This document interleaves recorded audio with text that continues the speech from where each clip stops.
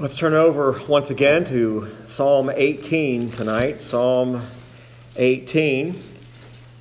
And we're going to be looking at verses 37 through 50. Psalm 18, verses 37 through 50. We're going to look at verses 37 through 45 more in an overview fashion, and then focus most of our attention tonight on verses 46 through 50. And continuing this exposition through the 18th Psalm. And tonight I want us to consider, before we read, what we see in verse 46. It says, "The Lord liveth, and blessed be my rock, and let the God of my salvation be exalted." Wonderful words. Words that are great reminders to those who are in Christ Jesus tonight.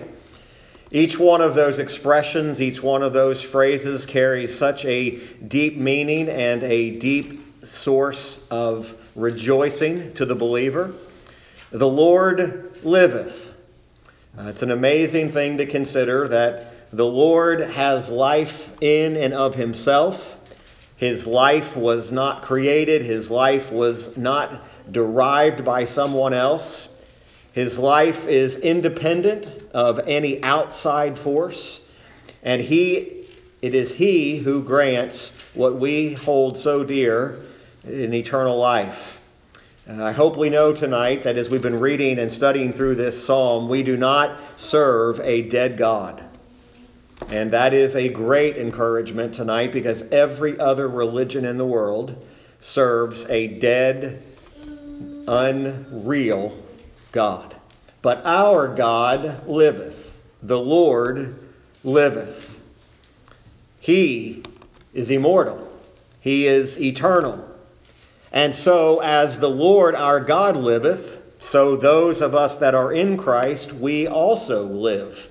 And we have that great promise and that great hope that we also will live for eternity and live forever.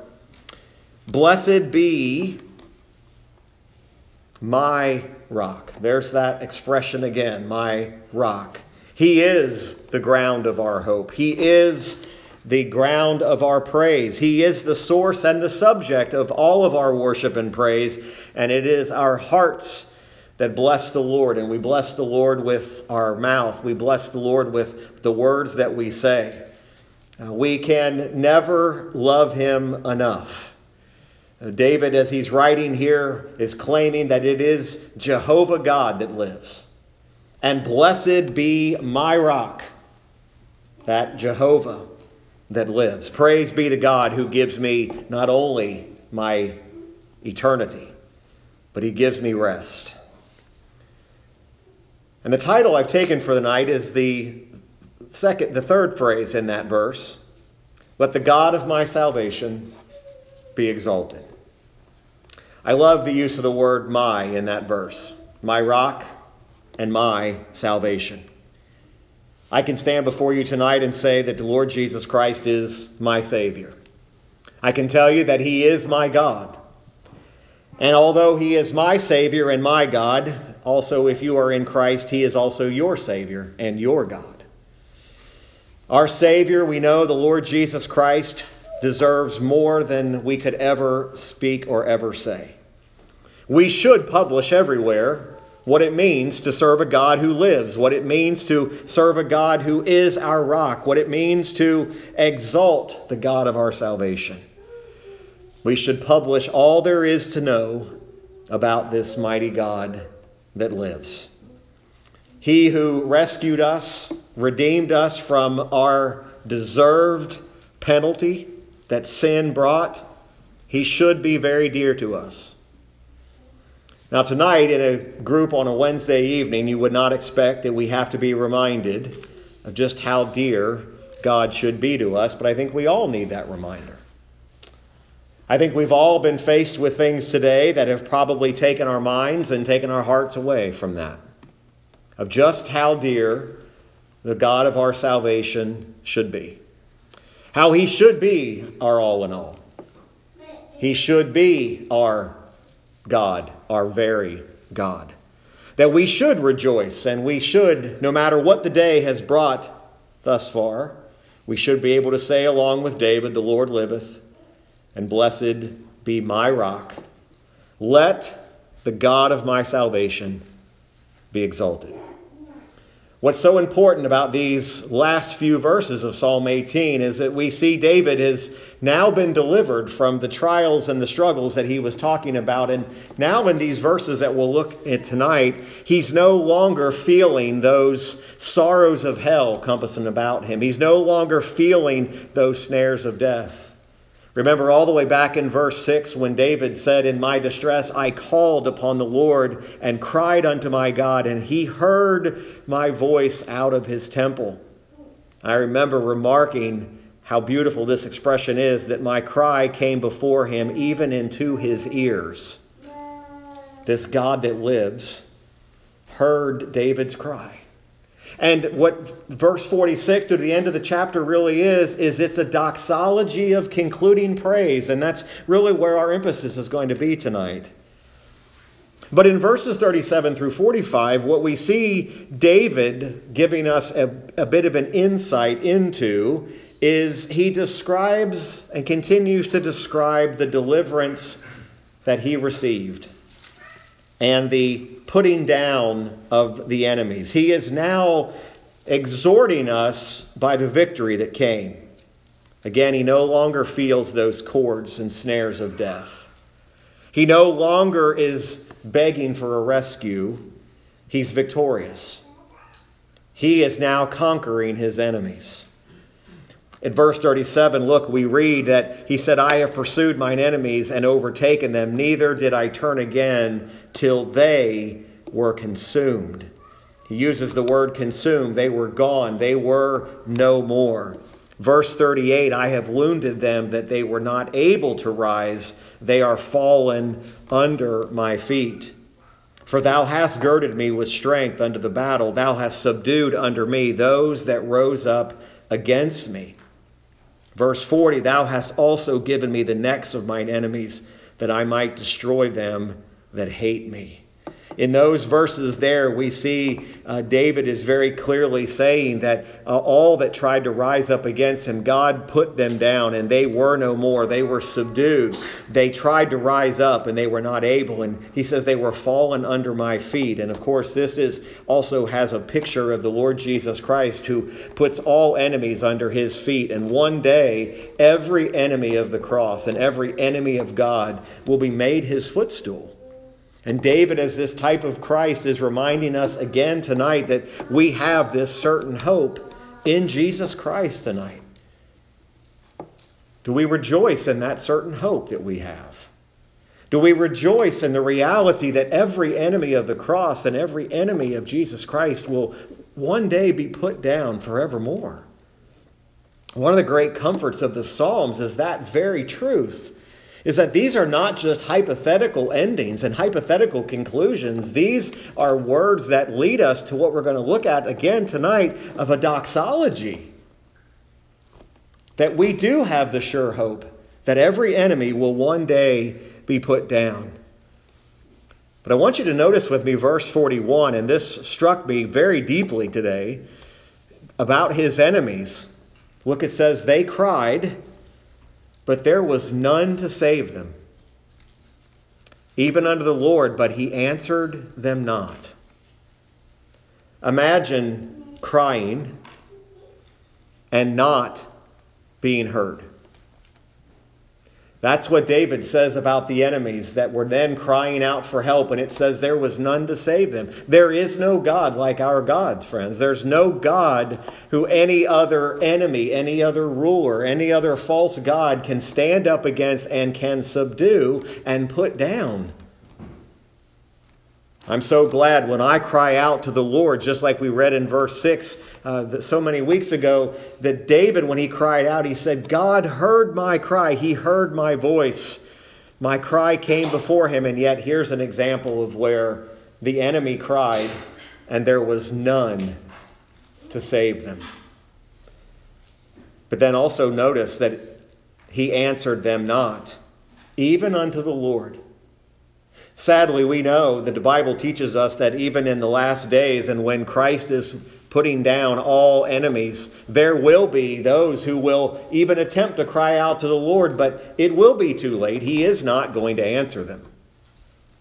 There are some today that will say, well, I'll cry out to the Lord in my final hours. I'll cry out to the Lord in my last moments. You and I are not promised to have that opportunity of last moments to cry out unto the Lord. Things happen so quickly. Life changes in an instant. Life is gone in an instant. And yet, here it is that even these enemies, they try to cry out to God, and He will not answer them. David had the exact opposite experience. There was none to save them. Look at verse 42. Then did I beat them small as the dust before the wind. I did cast them out as the dirt in the streets. We see this very overwhelming destruction of the enemies of David. This should remind us that the Lord Himself will overcome, and one day He will break all of the enemies with a rod of iron. We're told in Psalm 2:9 that thou shalt break them, the enemies, with a rod of iron. Thou shalt dash them in pieces like a potter's vessel. Psalm 2 really calls us to either surrender to the Lord Jesus Himself, or surrender now, or one day it will be eternally too late. David in verse 43 says, Thou hast delivered me from the strivings of the people, and Thou hast made me the head of the heathen. A people whom I have not known shall serve me. As soon as they hear of me, they shall obey me. The strangers shall submit themselves unto me. The strangers shall fade away and be afraid out of their close places. This certainly was David's experience. After he was anointed king, we know that David was on the run from Saul, but God delivered him. After God delivered him, God gave David the victory over all his enemies, and He made the kingdom secure.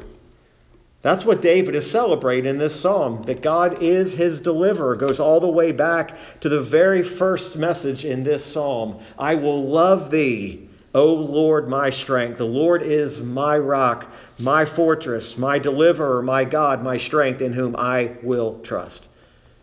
My buckler and the horn of my salvation and my high tower. I caught myself the other day just reciting that in my heart, my own mind, that verse 2 again. The Lord is my rock. The Lord is my rock, my fortress, my deliverer, my God, my buckler, my strength, in whom I will trust. Every believer needs to be reminded of that great truth. That God is our rock. Blessed be my rock. Of course, we know that David, as he speaks also as a type of Christ, is pointing in prophecy about what would happen with the Lord Jesus Christ. We understand that when Christ was here robed in human flesh, He did suffer through trials and tribulations. He suffered, He died. But the Bible tells us that His soul was not abandoned to hell. His soul was not abandoned to Hades. Neither was His body abandoned in the grave. He was raised from the grave. He was delivered and ultimately raised into glory. I never get tired of thinking about our ascended Lord. What a sight that must have been for those who witnessed Him ascend to the right hand of the Father. And how glorious that was to watch. But I think the most glorious things that those who witnessed that must have been when they said, this same Jesus, who you've seen ascend into heaven, shall return in the same manner. Friends, that's our hope right now. I heard recently a preacher said, we often neglect to speak about the resurrection enough. But we said we also fail to speak of the ascension enough. And realizing the glories and the beauties of not only the ascension of our Lord and Savior Jesus Christ, but the fact that He is in fact coming again. He will return for His people. He will return for His bride. Jesus is seated right there at the right hand of the Father now, and the Bible says he will reign until his enemies are made his footstool at the final judgment. There's one passage I just want you to see briefly in the book of Luke. There's reference made to this in Luke 20, verses 41 through 44. Luke 20, verses 41 through 44. And notice what it says here. The scribes are speaking to him, and they say in verse 39, Master, thou hast well said. And after that, they durst not ask him any question at all. And he said unto them, How say they that Christ is David's son? And David himself saith in the book of Psalms, The Lord said unto my Lord, Sit thou on my right hand, till I make thine enemies thy footstool. Just as David speaks about all of the enemies being put down in his life and actually seeing it happen, we know that there is a far greater than David. Jesus, who had been promised and heralded as the Son of David, he is one day coming to put all enemies under his feet. And what a glorious truth that is to think about. Christ will have the victory. How many times have we heard that and failed to truly take it in? If we believe that Christ ultimately is going to have the victory, it ought to change the way we live, and it ought to change the way that we think. It ought to change the way that we view life. We have got to view this life through victorious eyes. We have to look at this life through a certain victory that's coming through Jesus Christ.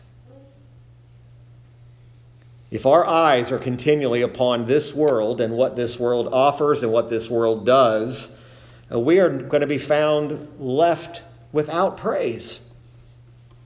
We're going to find ourselves lacking the words to even speak to our Lord and to praise him for what he has done. But yet Christ will not only have the victory, we should live as if he already has the victory. He has dominion. He will have dominion. He is the Savior, or he will be a judge. What is he to you tonight? Is he your Savior, or is the only time you will know him is as your judge? Again, we see Psalm 2, verses 10 through 12, Serve the Lord with fear and rejoice with trembling. Kiss the Son, lest he be angry and you perish from the way when his wrath is kindled but a little. Blessed are all they that put their trust in him. I pray tonight that your trust is in Jesus Christ alone. We'll return back to our psalm, and we pick up again now in verse 46, knowing these things that we know about David and giving us this introduction to that verse. What we see in verses 46 through 50 is we find a doxology, a concluding praise. We end our services each Lord's Day and each Wednesday with a hymn and a benediction from the Word. And in a sense, what the intent is to leave us with a concluding praise, a benediction and a doxology. David here concludes this psalm with a song of praise unto God. What is he praising God for? Because God has given him the strength. God has delivered him from his enemies. God has given him all the victories. What David does in this doxology is gives God all the glory for that. Friends, we must give God all the glory for all that we are and everything that has happened to us. That's what leads David to say, the Lord liveth. David saw and knew God's deliverances. Do you know God's deliverances? What has God delivered you from? Every believer here tonight can say he's delivered us from the penalty of our sin. He's delivered us from the power of Satan. He's delivered us from the grave. If you were to poll people from all over the world, most people would answer that what they are fear the most is death. But yet, Christ has gotten the victory. He's already won. Death is lost its sting. So when David speaks of a Lord who liveth, he speaks of an everlasting and eternal living God. David praises the Lord again as his rock. With that name for God, he begins this song of praise, this concluding doxology. All throughout the psalm, David has demonstrated that God is worthy. Tonight, the question isn't, is God worthy? Because he is. The question is God worthy to you? See, it's not a question of whether or not God is worthy or not. God is worthy whether we give him the praise and the thanksgiving or not. Withholding our praise of God does not change who he is. But think about your own life personally. Is God worthy of your praise? Is Jesus Christ worthy? David is certainly demonstrating that Christ is worthy. Almighty God is worthy of that name. The Lord liveth. God has rescued him from all distress. He's helped him defeat and put down every enemy that rose up against him. God has done everything and has never moved. An unmovable rock. At the same time, the ending is already fixed. You know, most of our life, because there's that great fear of death, the great fear is how is that all going to end? What's the ending going to be like? What is going to change? And yet God is unchangeable. He's immutable. The end is already fixed. We already know the end of the story.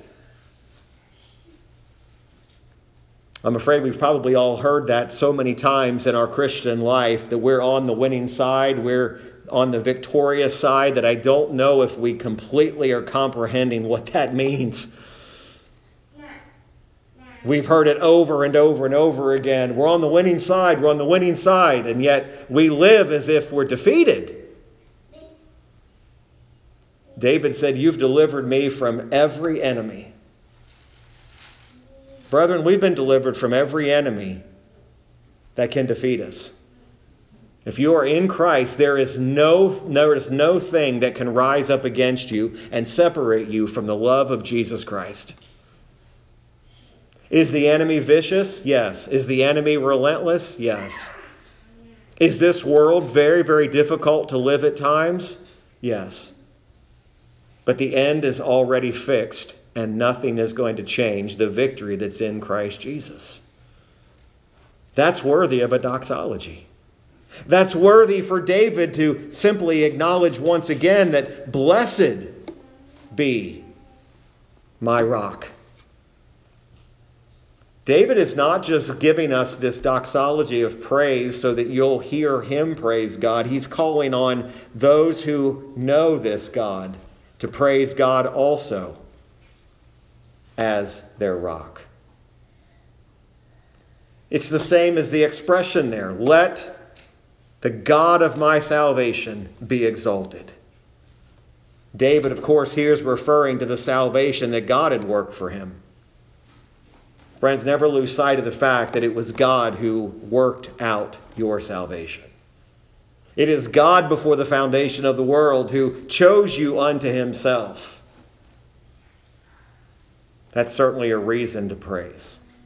That's a reason to praise what God has done for you and what he has done for me. David is directing his attention to the one who is worthy and who has been so good to him. Have you ever stopped long enough just to think a simple question like this? How good has God been to me? I would challenge you sometime during this week, just sit for a moment and think of the ways how God has been good to you. We're often brought to great conviction when we think about how good God has been to us in spite of our unfaithfulness. We're not always good. We're not always what we should be. But God is always good. Not good in the sense that we give the definition of just good, but he's not great. No, it means good, meaning he is perfect. How good has he been to you? He alone deserves all of our praise. This concluding part of this verse and these verses, it's a celebration of this God and thankful for the mercies. The psalmist David is praising God on account of what God is and who God is to him. What God had done for him. The Lord liveth. This God who has life in and of himself, he is the fountain of all that lives, the giver of life, the taker of life, and the one who has chosen eternal life to those he would.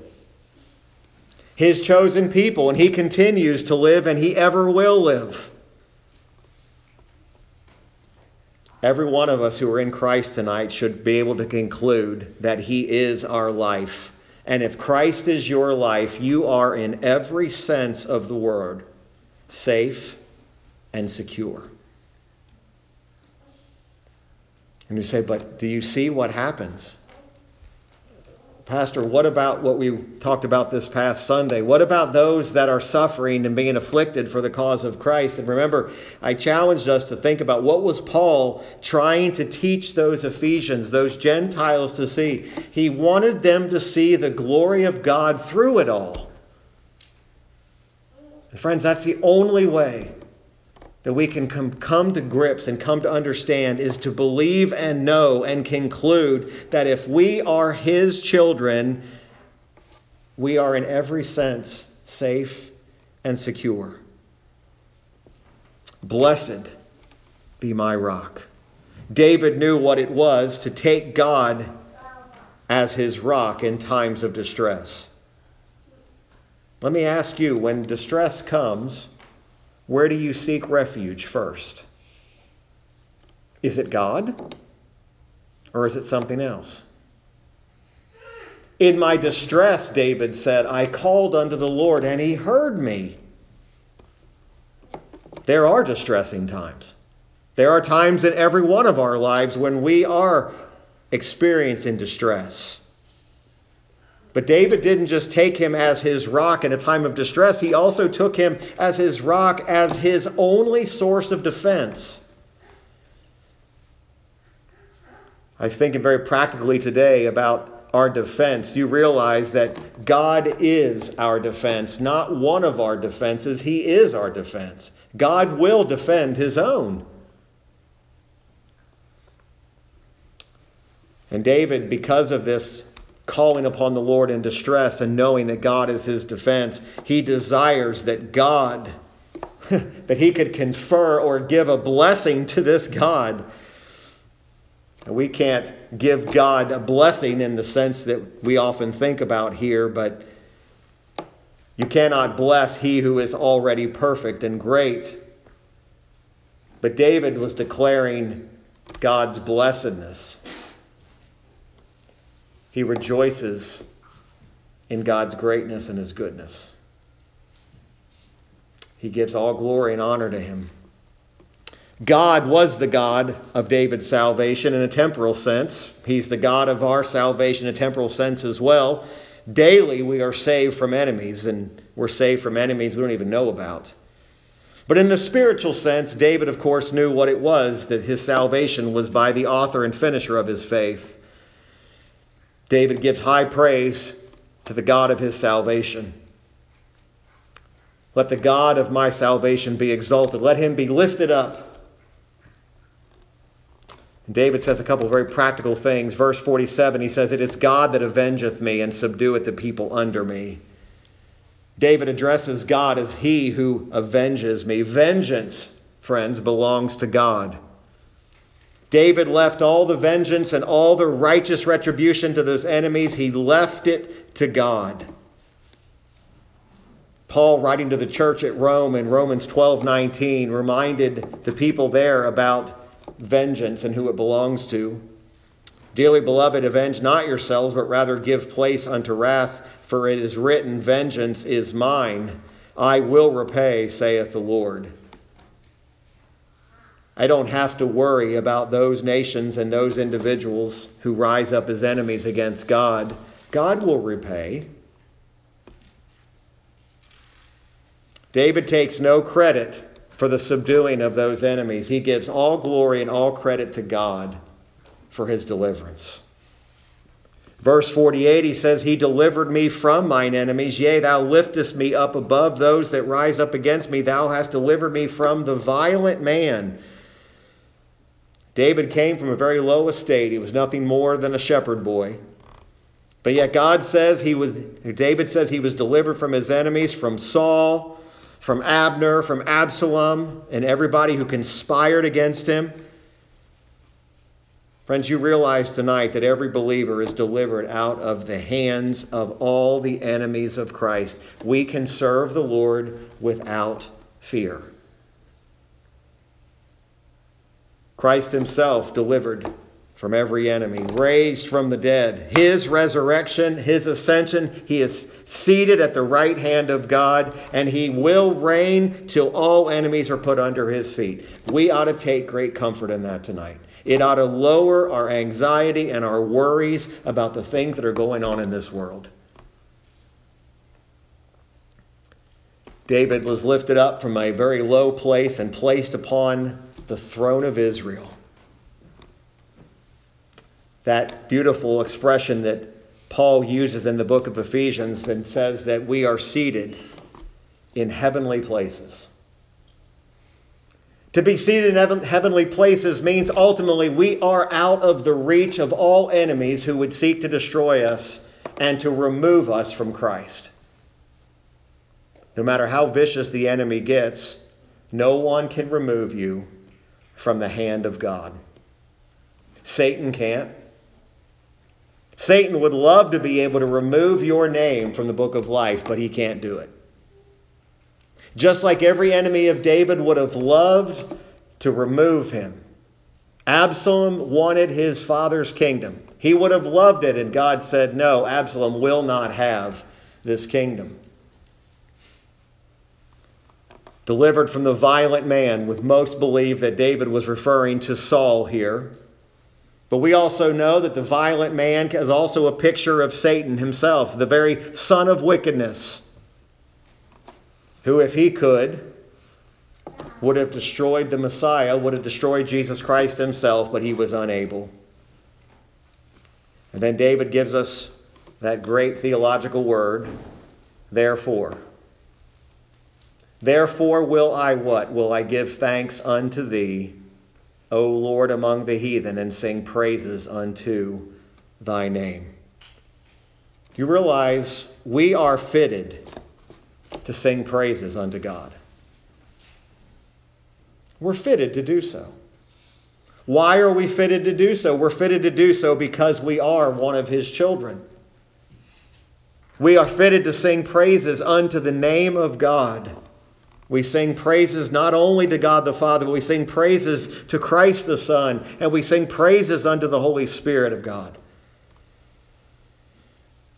Great deliverances, verse 50, giveth he to his king, and showeth mercy to his anointed, to David, and to his seed forevermore. David did not try to undo the throne of Saul, but he was anointed king by the appointment of God. It was God that gave deliverance to David. It is now Christ, whom God the Father has set as his king on that holy hill of Zion that we have read about tonight and we have even sung in our Psalter hymn about. The heathen have raged against Christ, the enemies and the kings and princes. Even today, folks, there are nations that are setting themselves against the Son of God. It ought not surprise you. Why do the heathen rage? Why are nations attempting to rise up? Why is there such a fight against Jesus Christ? And yet all of their fighting will be futile. Because Christ has already delivered from all the enemies. He's already delivered his people and saved them from the power of death, from the power of the grave. And Jesus Christ lives to reign and to protect and to defend his people forevermore. Do we actually believe that? We amen a lot of thoughts when we sit in this building. But the challenge is when we leave this building, do we really believe what we've heard? When we sit together and we encourage one another, when we sing the hymns and we read the scripture together and we see the Lord liveth, blessed be my rock, and let the God of my salvation be exalted, our hearts are reminded, we're encouraged, and we're ready to go. And then we walk out the front door, and within moments, we forget that the Lord is our rock.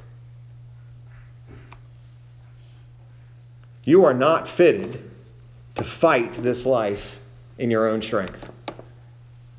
You're not equipped. The Lord is our rock. The Lord liveth. Let the God of my salvation be exalted.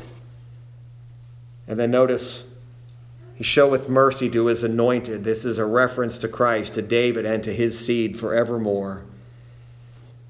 David literally, of course, was God's appointed king, and Christ, of course, is the Messiah. But notice there is this promise that is not only made to David and to Christ, but to his seed forevermore. By his seed are meant the spiritual seed, all of the elect of God who are given to him as his children. We stand in relation to this everlasting Father, and his mercy will be upon us forevermore. You see, David was very aware of his deliverance. He was also very aware of the mercy that had been shown unto him. The word mercy is an interesting word. We use it a lot, and sometimes I don't think we fully understand that mercy refers to God's covenant faithfulness. When God is merciful, God is holding and being faithful to his covenant. He's made a covenant to save his people. We understand that the Lord can give his blessing and can give his promises with the covenant because the mediator, Jesus Christ, has fulfilled everything. And because Christ has fulfilled it, it is only through him that this mercy comes. And if Christ has fulfilled it all, this mercy to the covenant people of God will never fail, because Christ cannot fail. The Apostle Paul in 2 Corinthians 1:20, speaking about the promises of God that are found through Christ, says this: "For all the promises of God in him are yea, and in him amen, unto the glory of God by us." All the promises of God reside in Christ Jesus. Because of Christ, we have this promise of this eternal mercy. What a prospect. God's faithfulness to his own Son, the Lord Jesus Christ, is the very basis in which we can be certain that God will be merciful to us.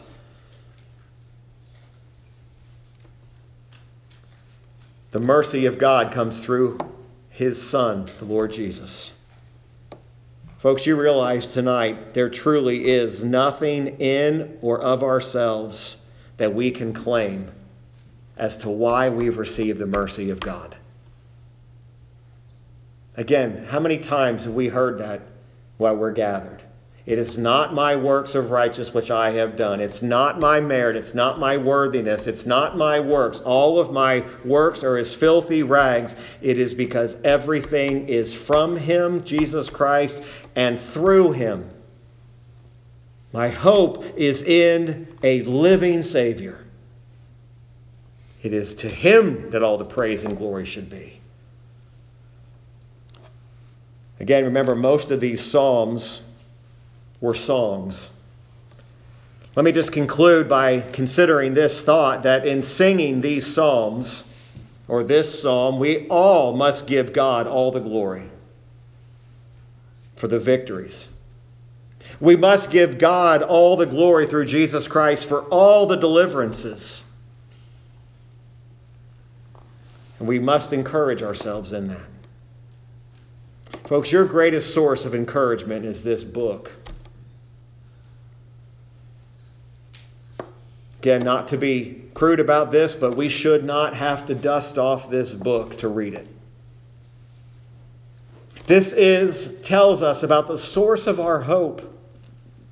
This gives us the promises that will never fail. We have the assurance that Jesus Christ and His church ultimately and very shortly will be triumphant. I don't know the hour. I don't know the day. I don't need to know any of that. I have the promise that all things will come to pass just as He said they would.